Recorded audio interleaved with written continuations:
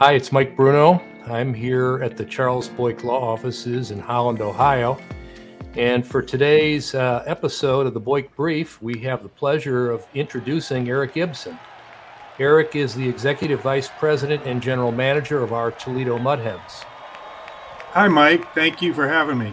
So I've looked at the schedule, and one thing that I noticed is that the season is set up with 6-game series, 6-game homestands, and then you hit the road for a 6-game homestand in someone else's park. Right. Is this new, or has this been done? So it's a great question, Mike. This is the second year for that schedule process. And really, I guess the genesis of it was no baseball season in 20. Major League Baseball took over the minor league operation last year, about 2 months before the 2021 season started. So due to COVID restrictions and some things that Major League Baseball was trying to wrap their arms around, the 6-game schedule came to be. And we thought it was just going to be for the 2021 season. One of the main reasons behind it was normally within that 6-day period, we would historically have visited maybe 2 teams over a road trip, and 2 teams would have been here during a homestand. But the idea was to cut down on travel, cut down on time where guys were spending on buses in close proximity, and everything started as a COVID precaution.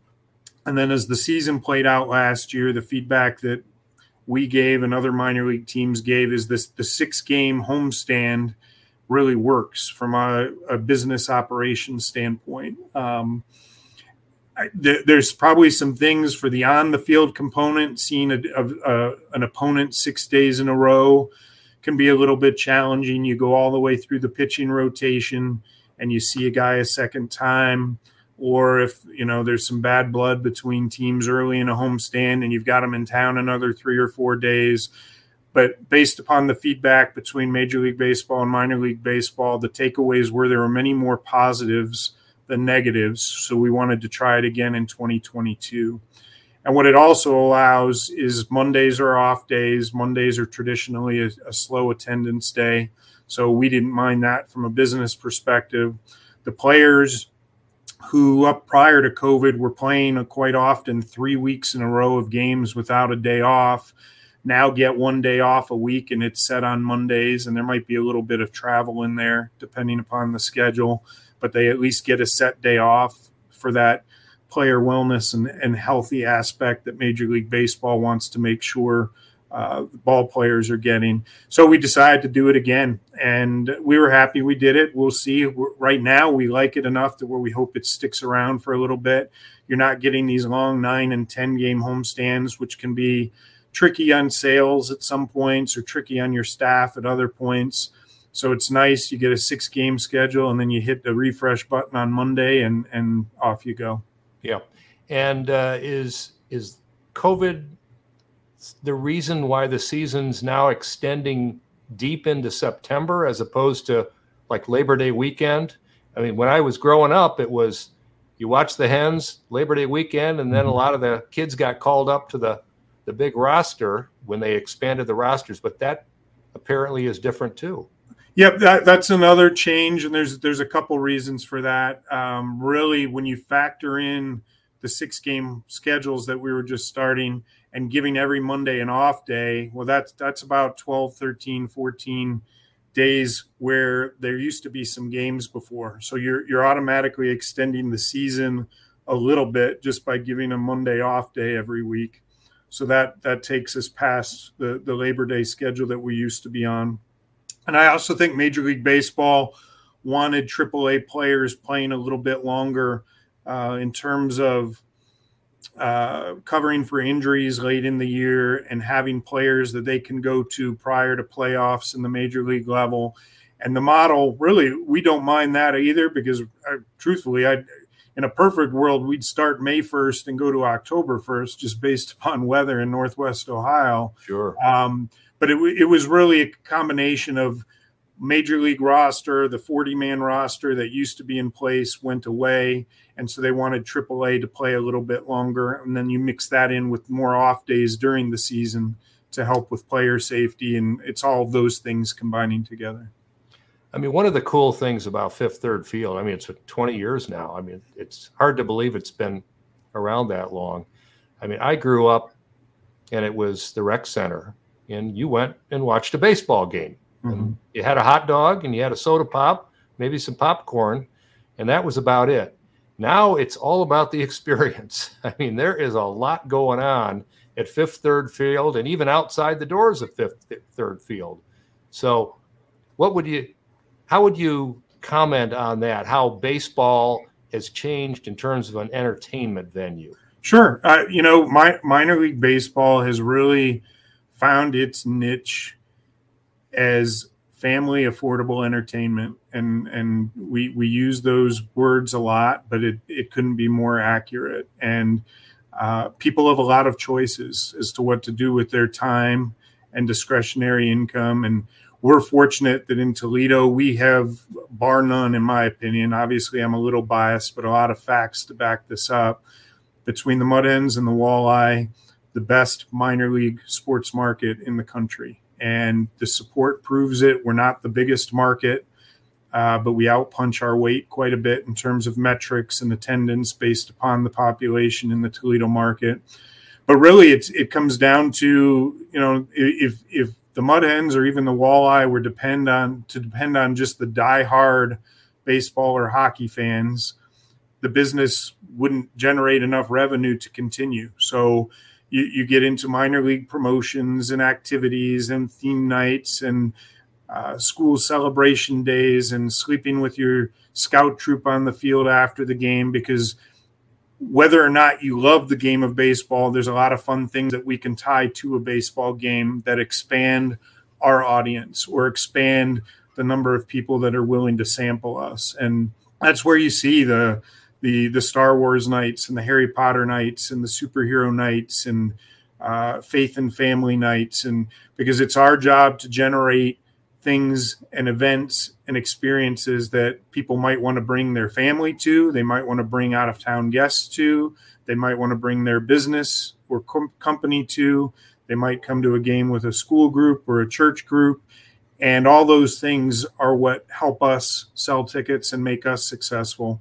And really only about, in the surveying we do, only about 15%, that's 15, are made up of true diehard baseball fans, where they know what place we're in, they know everyone on our roster, they know everything about the Tigers, and 15%, you're not going to get enough people through Fifth Third Field on an annual basis if you're depending upon just the diehard. So that's how we're able to expand our reach a little bit. And if we're doing our job right, people are coming down. Some people leave without even knowing the score of the game. But as long as they had a good time, that's okay. And that's what we're about. I knew that I had no future in baseball when I couldn't hit a 75-mile-an-hour fastball in high school. So I had to find something else to do and stumbled upon this career. Tell us a little bit about how you got involved in the management end of baseball. People see what happens on the field, but they probably don't know behind the scenes how it all gets put together. Great question, Mike. I guess about me a little bit. I'm from the Philadelphia area. I went out to University of Arizona. I have a degree in marketing. I was actually a better soccer player and basketball player than a baseball player.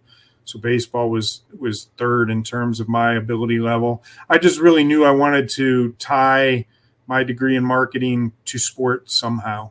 And, doing some homework as I was finishing up school, I ended up in Toledo at Ned Skeldon Stadium to do an internship with the Mud Hens, and did a lot of different things that summer, from selling tickets to certain game operational things that interns did, and was offered a job at the end of my internship and really worked on the sales side, selling tickets, selling group outings, selling mini plans, and have been fortunate enough to be in the right place at the right time, where I've been able to to move up through the organization, and decided that minor league baseball was where I wanted to make a career. And it's a lot of fun. The events are different every day.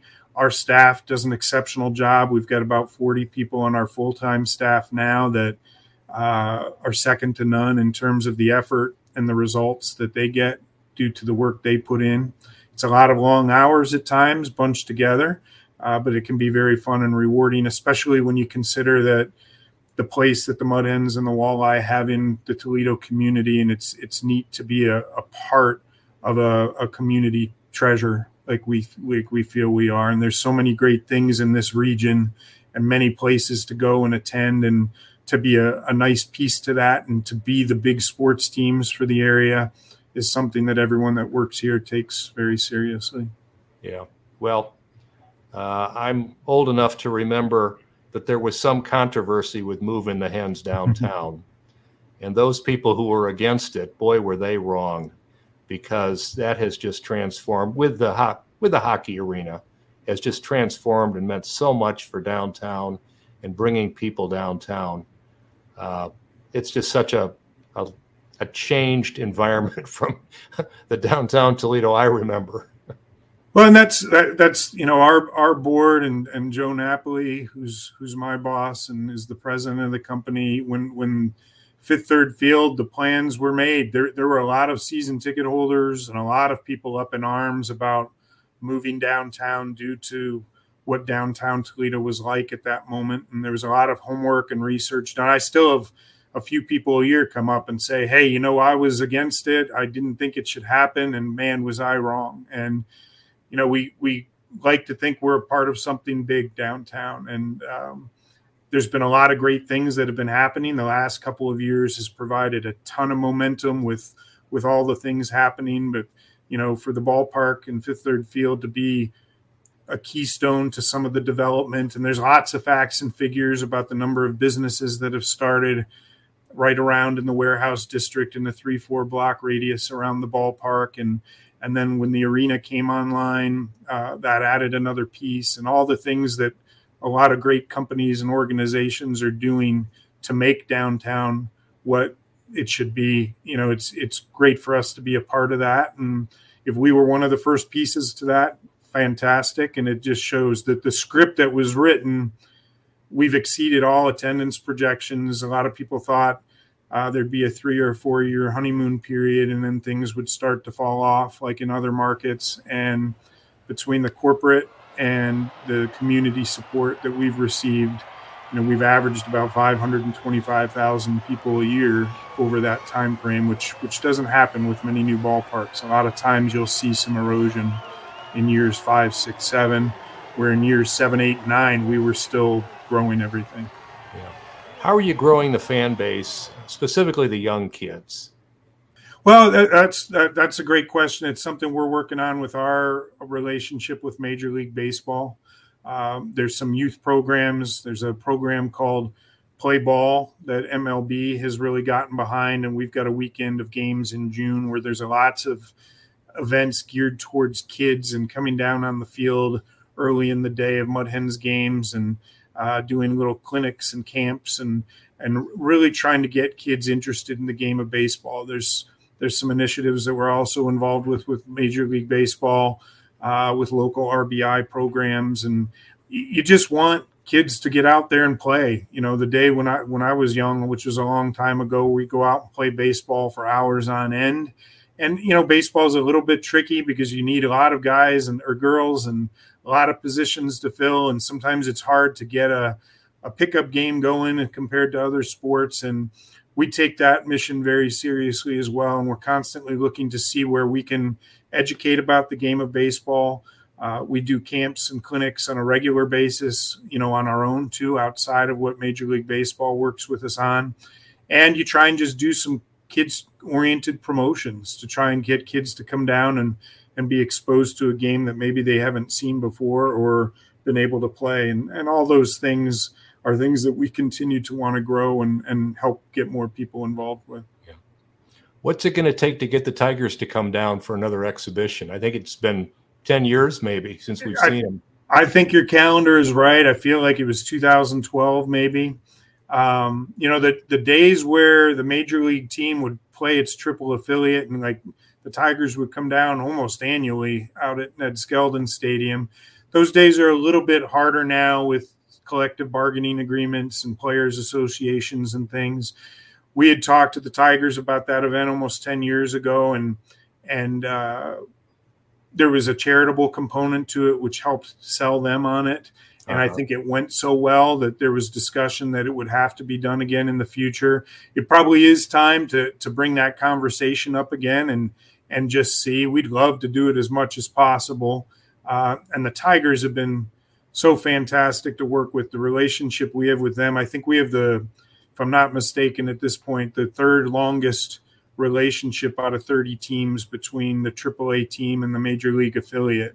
And Wow. There's many great reasons for that. Obviously, the geography is great, but more important, the people and the relationships and the support that we get from them, and they feel like they can trust us with their players and having that relationship. That all lends itself to a great relationship. But it probably is time, Mike, to have that conversation again and just see what the possibilities are for the next couple of years. Yeah, I was a little kid when they would come to Ned Skelton Stadium, and I remember running into Bill Freehan, who was a giant. He was a big guy as it was, but I was only 10 years old at the time.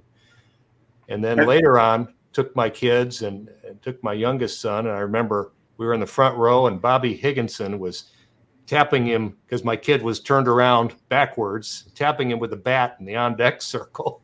So that's some pretty good memories of those games. Baseball in general has such a neat way of having memories like that. And minor league baseball, the memories we create, I still have a lot of people talk about how, maybe I helped somebody's grandson get a first pitch and they were 6 at the time and now they're 26. And there's still memories every time they come to Toledo about when they got to throw the first pitch out at Skeldon Stadium, and all these neat stories that are within families and families that love the game of baseball.